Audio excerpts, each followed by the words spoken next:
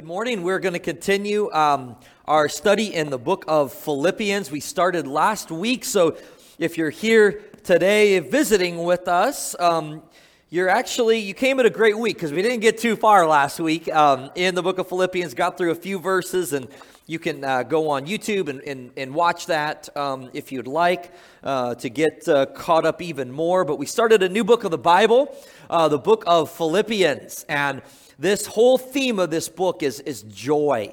And yet the outward circumstances of how this church even got started, of where Paul is now when he's writing it, 15 years after him starting it, it would look to be like anything but joy, because the circumstances were not ideal.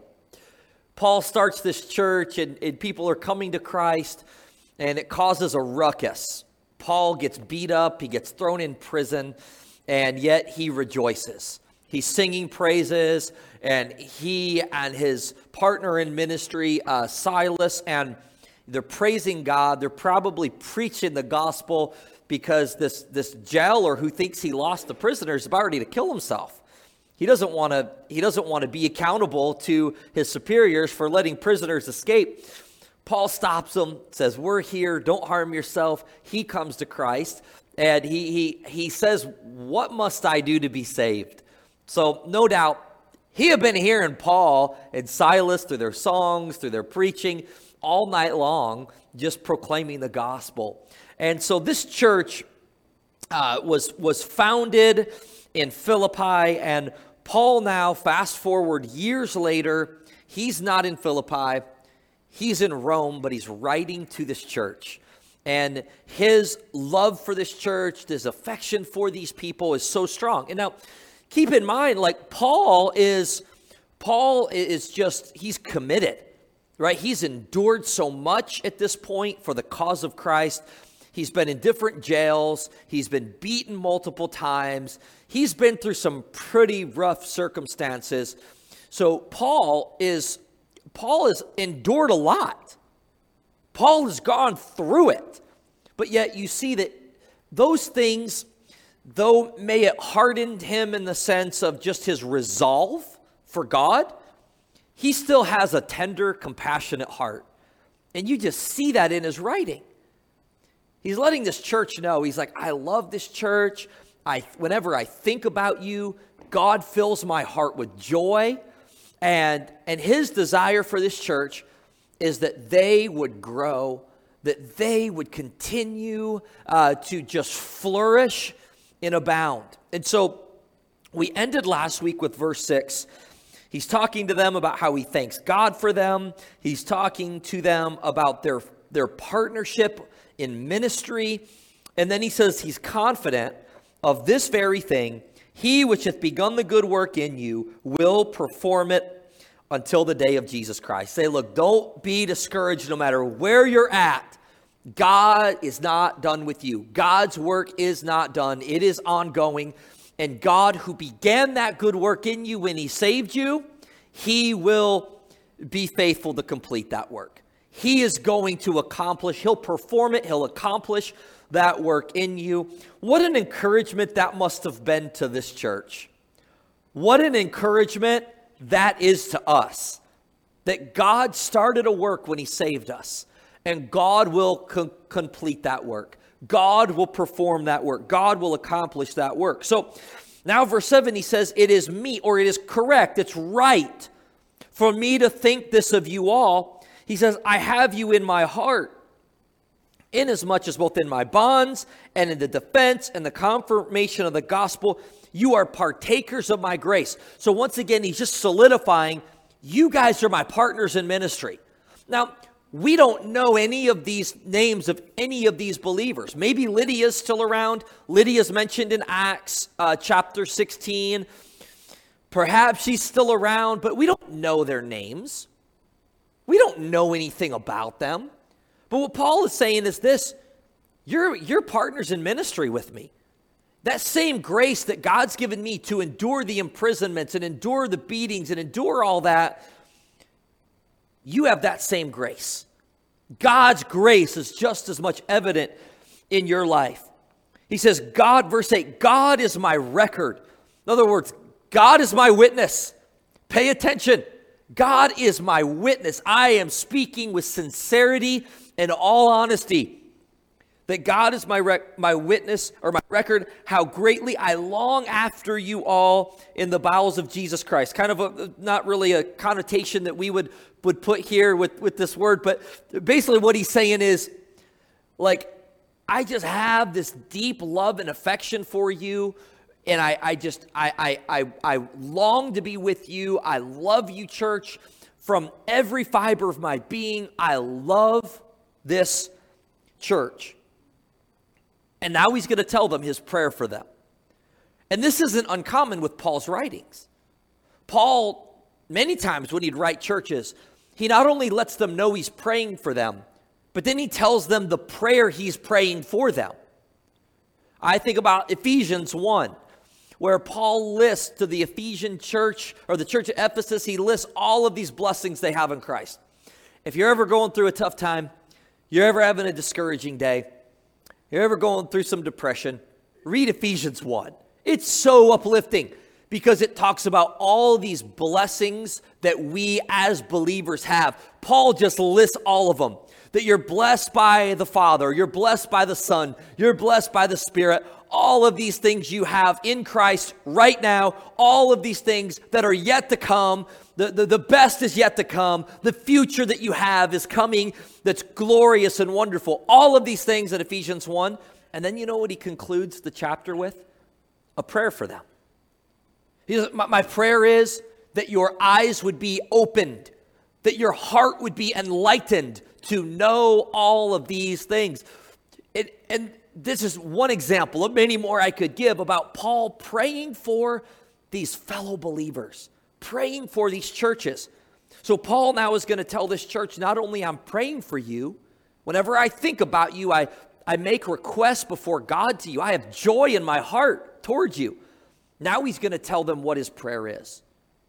And this prayer that he's going to pray for them is a prayer we should pray for ourselves, that we should pray for one another.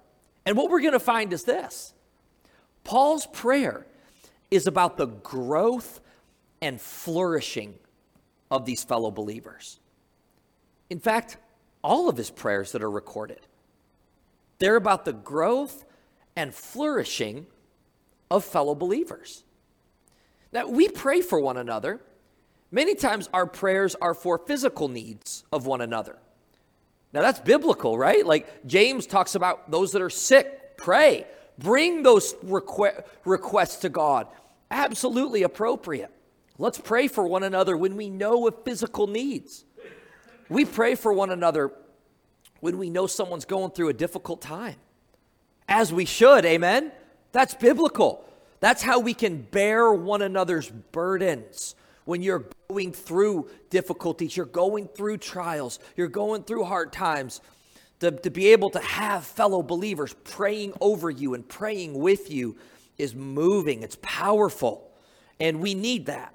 You know, I think about just the many trials that our church is going through and people in our church, and the comfort to pray for one another. Millie and Megan, our hearts break for you guys. I know your family is here, and our hearts are broken that, Millie, that your mom went home to be with the Lord. And we have been lifting you guys up in prayer because that's how we help bear one another's burdens, by being there for one another, by praying for one another. Absolutely necessary, absolutely important that we lift one another up in prayer for physical needs. When we have emotional needs or going through difficult times. But let's not forget the importance of praying for one another in our spiritual growth. This is what Paul's prayer is. He says, in this, I pray, here's the prayer, that your love may abound yet more and more in knowledge and in all judgment. His prayer for this church is that their love for God, their love for one another would flourish, that it would grow, that it would abound. This should be our prayer for ourselves and for one another. that our love for God, our love for one another as fellow believers would abound, it would flourish, it would grow more and more.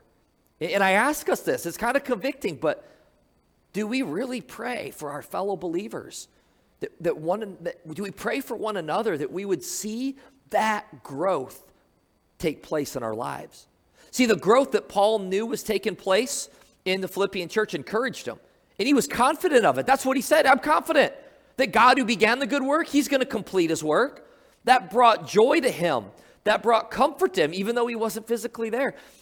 And that should encourage us and bring joy to us. That should cause us to want to pray for one another more, that we would grow, that we would see that spiritual growth and fruit. He says, I pray that your love, this word love, the Greek word is agape love. You may be familiar with that phrase, that term. That kind of love, it's a specific term, talks about God's love for us. It has everything to do with a sacrificial love, right? So we're not talking about feelings of love, though Paul had feelings for this church. No question about it. Love is absolutely a feeling, but love is more than a feeling. Remember Paul's words to a different church, the church at Corinth. We studied the whole book of both 1st and 2nd Corinthians. This church was messed up. Like, we look around and we think the church today in the United States has problems, and we do. I mean, this church at Corinth, these guys were crazy. Like, these guys had some issues. In 1 Corinthians 13, Paul's talking about, man, you guys are so gifted. You guys have all of these spiritual gifts and all this ability, all this talent. But you know what? It doesn't mean anything if you don't love one another. And then he goes on to explain what that love is. And everything he talks about in 1 Corinthians 13 are actions. If you love someone, love does this, or love doesn't do this. And it's all about sacrifice. It's all about honoring and preferring others. It's all about choices and actions, not just a feeling. So when we're talking about love, it's important that we understand that. Paul wants their love for God, their love for one another to abound. He wants it to flourish. He wants it to grow more and more. More and more in what? In knowledge and in judgment, discernment. So this love, it's not just a feeling. This love is actually the foundation of it is knowledge and truth. This is discernment. And that's important that we understand that today. That sometimes loving and expressing and showing that love for someone isn't always what we think. Because there's this, unfortunately, this connotation with love that love is just basically giving somebody a pep talk. It's just patting them on the back and affirming every choice they make. But what I'm proposing is that's not love. Sometimes love, and you guys have experienced this if you have children, sometimes that love is having the hard conversations with them. Sometimes that love is, no, as a parent, we love you. We're not going to let you go down this path that you're going down. And you know what? As adults, that's the same thing. If we truly love one another as fellow believers in Christ, sometimes that love is going to mean we have hard conversations with people. Not in a judgy way, but in an accountability way. Where you see someone going down a path of destruction. You see someone going down a path that God says is harmful. That God's word says this is not what God has for us as humans. Love is sometimes speaking out and speaking truth, not affirming and coddling and condoning things that are sinful and things that are destructive. And that is important we understand that. This is what Paul's saying. I want your love to grow and abound and flourish for one another, but it's got to be based in knowledge, in judgment. In other words, in the truth of God's word.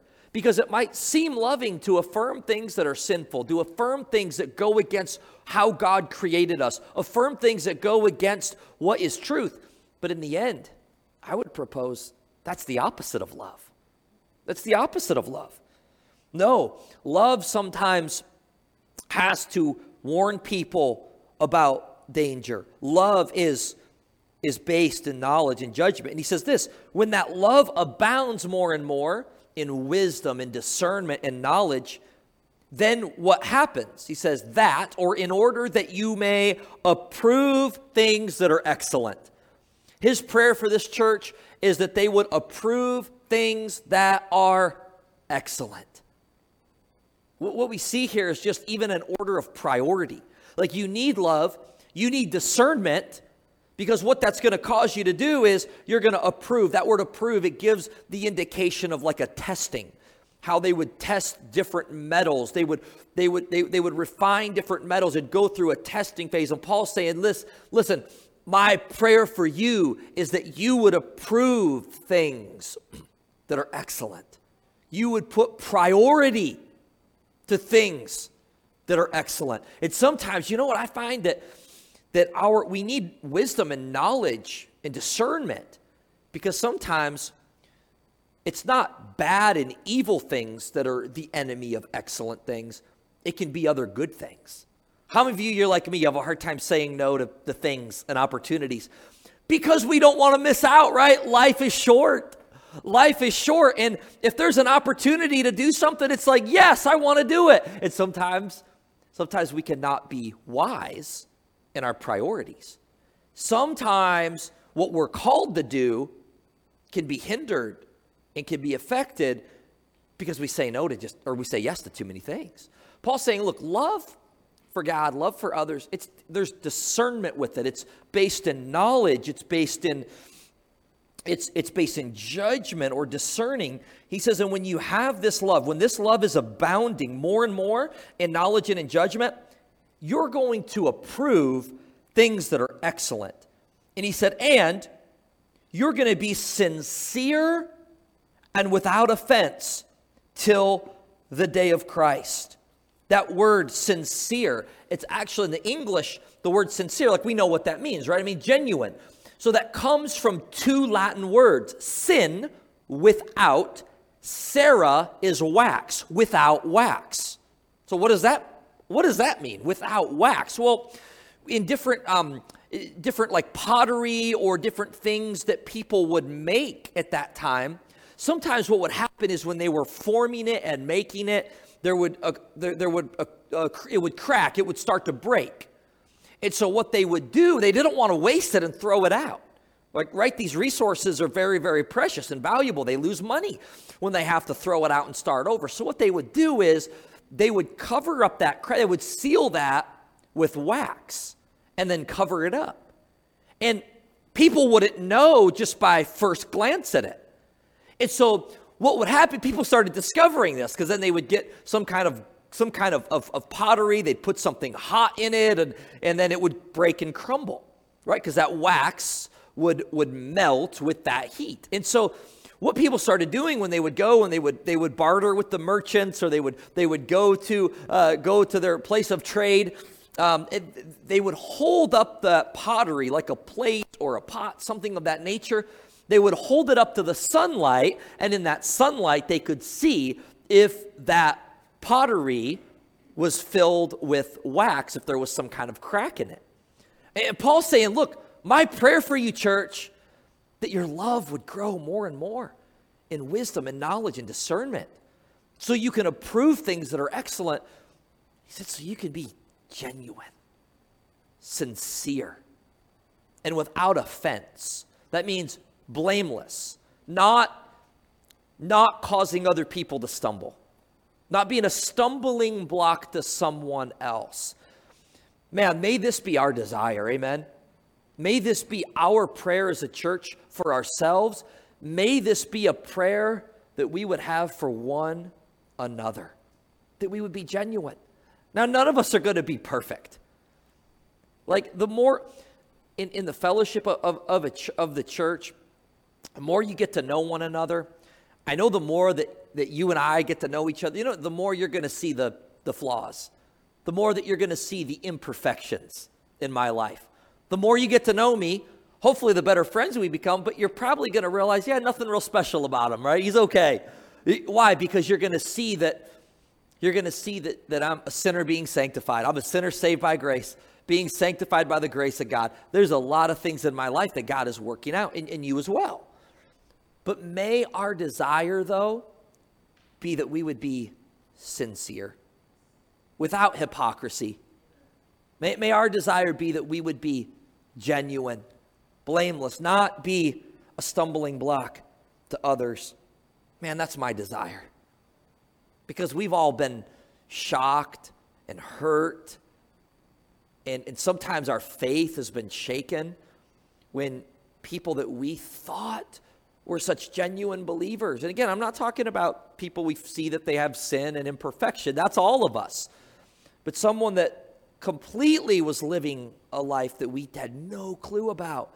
And man, that hurts. That can be an offense, a stumbling block.